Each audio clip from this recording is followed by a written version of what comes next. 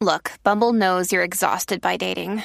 All the must not take yourself too seriously and 6'1" since that matters. And what do I even say other than hey? Well, that's why they're introducing an all-new Bumble with exciting features to make compatibility easier, starting the chat better, and dating safer. They've changed, so you don't have to. Download the new Bumble now. Master Your Mindset with Nate Skula and Kim Adele. Hey. I love that new intro. Do you like it, lovely? That was our piece of work yesterday. Yeah, I'm in trouble though because I put a massive bit of reggae on there, and Kim's like, no, that's far too long, and I'm like, but I like reggae. She's like, no, it's far too long. The reggae bit was fine. It was 42 seconds long, and I was like, that's a long time. Okay. Holding room. Yeah, there were those elements, where you're just like, really, bless you, and it's not about you, love. It's about Special watching. You are. But Thank anyway, you. Today we are joined by the fabulous Wendy Harris. It's an absolute joy, my lovely. It's always fun to chat to you. And it's nice that this time we get to interview you because you always so kindly interview us. So welcome. Thank you, I think. Oh no, I'm really looking forward to this because with you pair, I just have no idea where the conversation's going to lead. So I'm all yours. Fabulous. And to be fair, that pretty much is how most of our conversations go. I don't think we always know where they're going to go, do they? We just like meander them through. That's cool. That's pretty cool. So yes. Can I interject? Sorry about that. So we're gonna talk about how to make your conversations count through emotionally intelligent communication, which clearly I'm learning, right? So Kim's teaching me, Wendy. She's teaching me why empathy matters. So what do you think, Wendy? Why does empathy matter in a communication? Oh, because it's a two-way street. Isn't it? If all you're going to do is talk at somebody and not listen, then you've only got your own motives that you're looking to achieve. So you're not putting the other person front and center of whatever it is that you're looking to do. Help them, show them, teach them, whatever. So it could just be a teddy bear on the shelf that you're talking to if you haven't got any empathy in that space. So true, though, isn't it? Because actually, if you're not, I think all communication is about trying to understand, isn't it? To try and understand the other person's point of view and then to see how you work on it together. And if you aren't interested in the other person's point of view, you're not going to go very far, are you? If you're talking to yourself for a very long time. Oh, I do that all the time. It's not always the nicest conversation. Is that because you're like prepping up for something bigger?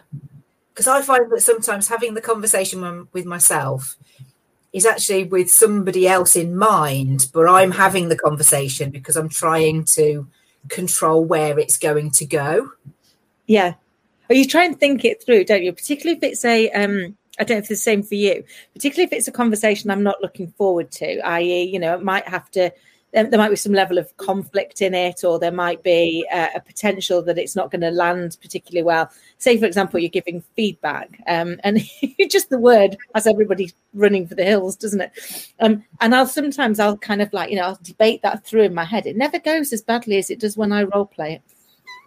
If that's just me, or if you're hypercritical, but I role play it going horrendously wrong, and then when you get there and actually do it, it's so much easier. But I think that's because it's very difficult to demonstrate the empathy and to really seek to understand when you're playing both parts, because you kind of can't understand where you're coming from pretending to be somebody else. Whereas when you're in the actual conversation, you've got the individual, haven't you? So you can really listen to understand their words, their language, their body movements, their facial expressions, to really get an understanding of how it's making them feel.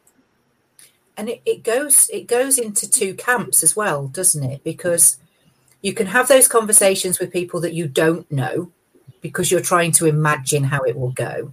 Yeah. And then you'll have those conversations with the people that you do know, and you always put the worst case scenario spin on it, don't you? Because let's face it, you know, if it's not a disappointment, then it's actually quite good. There is something about actually almost having to go through the worst version first, isn't there, before you can find that better one. Yeah. Yeah, it's strange. But for me, see, I've done a lot of my communication work. I was only talking about this morning with somebody who was helping to train. It has been audio only. Now, we've got the wonderful facility of being able to sort of like be in the studio together, even though we're all in different parts of the world. But when you're on the phone, you're sort of locked in and you're honed in just purely on that one sense of your hearing. And there's just such an intimacy in that you have to then use this to convey that empathy in your tone of voice as well. Because you haven't, you know, we can only imagine the body language that's going on around that, can't we? Yeah, very true. I mean, I think building relationships with people, understanding, you know, the person you're communicating with and understanding their needs is crucial, right? And I mean, you know, Kim's got masses of experience in like the corporate world. From my experience working with my dad and working in the wine industry, like before I would go into a meeting, you know, he'd say to me, well, why don't you write on the left side of the paper like what you think they would like as an outcome for this meeting, and then on the right hand side of the paper, like write what a successful outcome it would be for my side of the meeting, right? Because, you know, no matter what industry you're in and what business you're in, you're always trying to move forwards with that conversation to the next conversation, which is taking you to a business outcome, right? Because we're in business to be in business, like to stay in business, right? So every conversation is leading you to a stronger relationship, which is going to build a better business relationship. So understanding their needs is like just crucial, right? This comes back to a lot of things that Kim Adele says, in as much as that you've got to align those beliefs. And one of the things that I teach people when they say, oh, you're a telephone trainer and you're an outbound cold outreach, oh, that's great, you can get me loads more sales. No, there is so many different steps to the process that there is a purpose to every step. So you're right, Nat, you know, you want the pros and you want the cons as to how you think it could go. But ultimately, everybody's got to come out a winner. That is so true. And it's funny, I remember many years ago, and I can still visualize my boss's face at the point. And I was delivering some training to the branch that I was in, and I said, if you've come here to learn how to sell, do me a favor, don't let the door hit you on the way out. And you see him twitching, going, because I was his top salesperson. And I said, no, actually, I'm not here to teach you to sell. I'm here to teach you to listen, to understand. Because actually, if the best way you can help that client is to show them how to use the ATM so they don't waste their lunchtime having to pay in some money, then that's what I want you to do. Or if actually the best way to serve that person is to show them how to set up a direct debit or a standing order so they don't queue every Friday to pay their bills and they can actually have that time back. That's what I want you to do. But actually, if the best way to help that person is to talk to them about how they could move the mortgage they've already got from a competitor to us and save money, that's what I want you to do. And the only way you're going to know is to ask them what they want. What's their biggest challenge right now? What's their biggest desire? What's their biggest opportunity? Because the more we seek to understand, the better. And we used to have this process. It was called the customer interaction process. And I say to people, if you're making a recommendation within the first 50% of the conversation, you've not asked enough questions, because you're only asking the questions to be able to tell them about your product. You're not asking the questions to understand what actually are they going through right now? What's their challenge? What are they really trying to solve? Because if they've not got a problem, you can't solve it. And if you get into that space, people buy from you. You're not selling to them, because actually, if they've not got a need for what it is you've got, you don't sell it. You instead have a good conversation with them and look to see how better you can serve them in another way, even if that's just connecting them up with some information or with somebody else to chat to, isn't it? Absolutely. And I say to people, do you want to be a salesperson or do you want to be helpful? I love that. And they go, oh, I don't really want to be a salesperson. No, but you really want to be helpful, don't you? Well, this is how you're going to do that. By the more you understand and get to know your customers, the more that you can help match them with what it is that they need, so that they, you know, and if you can do as much as you can up front to add value, then that trust is being built already before you've even asked them for anything. Yeah. They will be asking you instead, well, how can you help me do more then? I love that, because that's what we're here for, isn't it? To leave people with a feeling of increase, that things are better as a result of the interaction. And I think as long as we go into things in that view, I was chatting to somebody the other day, as you know, we do networking, don't we, Wendy? And I was chatting to somebody about networking, and they went, all right, so I've got to go in and sell myself. And I went, not how I approach it. So I approach it as in, I would like to tell you what I do, so that if you find anybody that needs it, you can connect me up. And I'd like to know what you do, so I can do the same. Because actually, in every conversation, I want to be helpful, not just to you, but to the people that I meet in the future. I said, and it just makes it feel a lot less like I'm trying to sell you something, because, you know, nobody wants to be in that conversation, do they? Nobody wants to feel like they've been sold to. I've got a saying on my LinkedIn profile, or if it's not there, I'll have to put it back, because I keep saying it a lot lately. It's not what you know. It's not even who you know. It is what you know about them. I love that. I love it. Because it's true, isn't it? We've lost the art of listening to understand. We listen to interject. We listen just long enough to be able to make our point.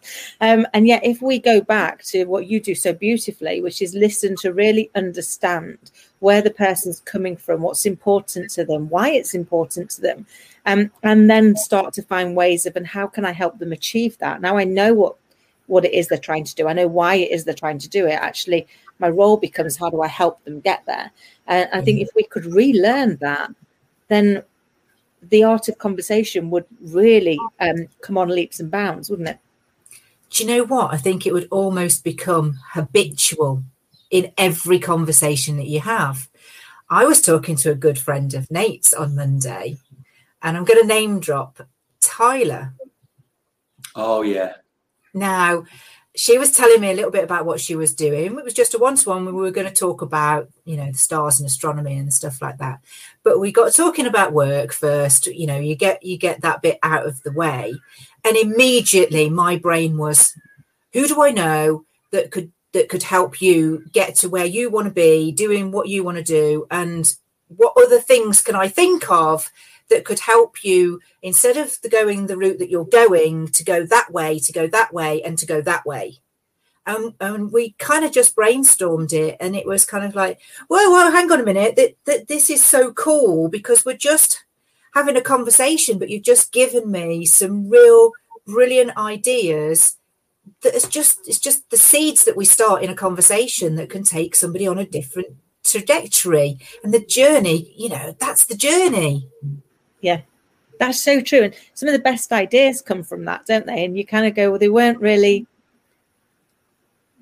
thought out at the time. They were just, as you say, seeds that dropped into conversation. And before you know it, something amazing happens later on that you kind of like track it back, don't you? And go, oh, that started there. Or you get on a conversation and you're supposed to, you know, I do it with clients all the time, and they'll have told me what it is they want to talk about. But when they turn up, you just know that there is something else that is front of mind. And so I'll say to them, we can absolutely get to what it is you want to talk to me about, but just chat first, because it feels like there's something else that's on your telling mind. me you want something, but I've got a feeling you need something else. Yeah. So let's actually, there's got to be more than that. Yeah. And we'll get to both, but let's just chat about it first. They're like, oh yeah, but I really should stick to that. I was like, give yourself permission to deal with whatever it is that's currently trying to take control of your thought process, because until you allow it, you're never going to get to the other thing anyway. You're just going to feel frustrated. And so sometimes you can deal with that first thing really, really quickly. And sometimes you can't. And sometimes it's a case of, well, we'll just pick up the other one another time, we'll chat for longer. It doesn't matter. But I think, when you're really present in the moment with the person, you can see, can't you, that like something doesn't feel quite right for them, or they're looking confused or anxious or uncertain about something. And I think if we seek to constantly understand, then that really helps, doesn't it? Because people know that you are being present, that you are being there to actually really take part. And I think sometimes it's so easy not to, isn't it? My little girl reminds me of this all of the time. And when she'll go, Mummy, could you put the phone down? I'll be like, oh yeah, I picked it up to do one thing, often to take a picture of her, but you get sidelined. With little red dots. Yeah. And then so Mm. now I when she comes home from school, I plug my phone in the kitchen and leave it there until she goes to bed, because it's like, no, actually, I need to be present with you. And it's if somebody rings me, I can hear it and I can go and check. And if it's an emergency, I'll pick it up. And if not, I'll call them back as soon as she's gone to bed. But I'm really trying to be consciously more present, because time goes so fast, doesn't it? Certainly does. And one of the tips from the mental health first aider training that I did a couple of years ago was to decompress from your digital. And that really means put your phone down for at least an hour a day, please. So I've got my log cabin where I am now in the garden, and I go into the house. The phone goes on the side, and it gets on charge. I'm cooking the dinner. We eat together at the table. So we have that conversation of being able to listen to each other and, find out what's going on in each of our lives, how our day's gone, what we're really looking forward to, whether it's the weekend or, my teen is doing something at sports and she's had an integrity thing. The temptation could be that at the end of dinner, when you cleaned up the kitchen, to pick it up and just check it. But actually, it's just got so much easier to just abandon it, and leave it there, because once you feel that you're part and present of something, stay there. That's the most important thing to you is your family, isn't it? Yeah. Well, because you see this, you miss the nuances, don't you, in the really subtle things. And when you're really there and you're really present, and it was funny because I always feel a bit guilty because I'm a single mum, and I worry I get to see her grow up all of the time, and other people miss out on that joy. And then I realised I was missing out on it, desperately trying to record it to share with people that weren't there. And it was like, I'll still do some of that because it's massively important that she stays really connected, with a father, with grandparents and the rest of the family. But actually now I give myself permission to be selfishly involved and go, do you know what? I've taken a couple of pictures today. You've got that. I'm not doing any more because I'm just going to enjoy being with her and having dinner together, chatting about our day or, what's happened. What she's looking forward to most tends to be Sweeties or Ballerina, to be fair. She is only 4. But teaching her the art of conversation. And actually, it was funny. We went for dinner on Saturday with a good friend of mine.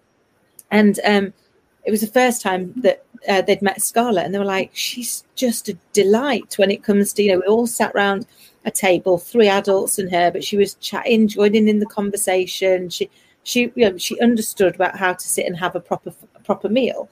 And I said, but it's important. It's a skill she's going to need. Yeah, that's a true skill. Yeah, absolutely. Well, look, Wendy, I'm really sorry, but Kim's got to go and do something, so we're going to have to finish up now. But I think just to sum it up, right? So basically what we're saying is to be present is like the most important thing. Yeah. And in order for us to be present, we need to actually put our phones down. We need to get rid of distractions and actually listen to what the other person is saying. And that's going to enable us to communicate with emotional intelligence if we listen to understand and not listen to interject. I'm sorry, I had to interject. I should just explain I've got to go and do something. You know, we've been chatting a lot recently about self-care. I've had a trapped nerve for a month. I'm finally today going to the osteopath to get it sorted. Hooray! Chatting to people about self-care. I have failed epically to do any myself. And it was just a clash because this was the first time they could go. So let's do it again, Wendy, because it's always such a joy. Time just disappeared. Be happy to. And thank you for sharing your insight. As always, it's been a delight. Thank you. Thanks for listening to Master Mindset. Please. This podcast is a part of the C-Suite Radio Network.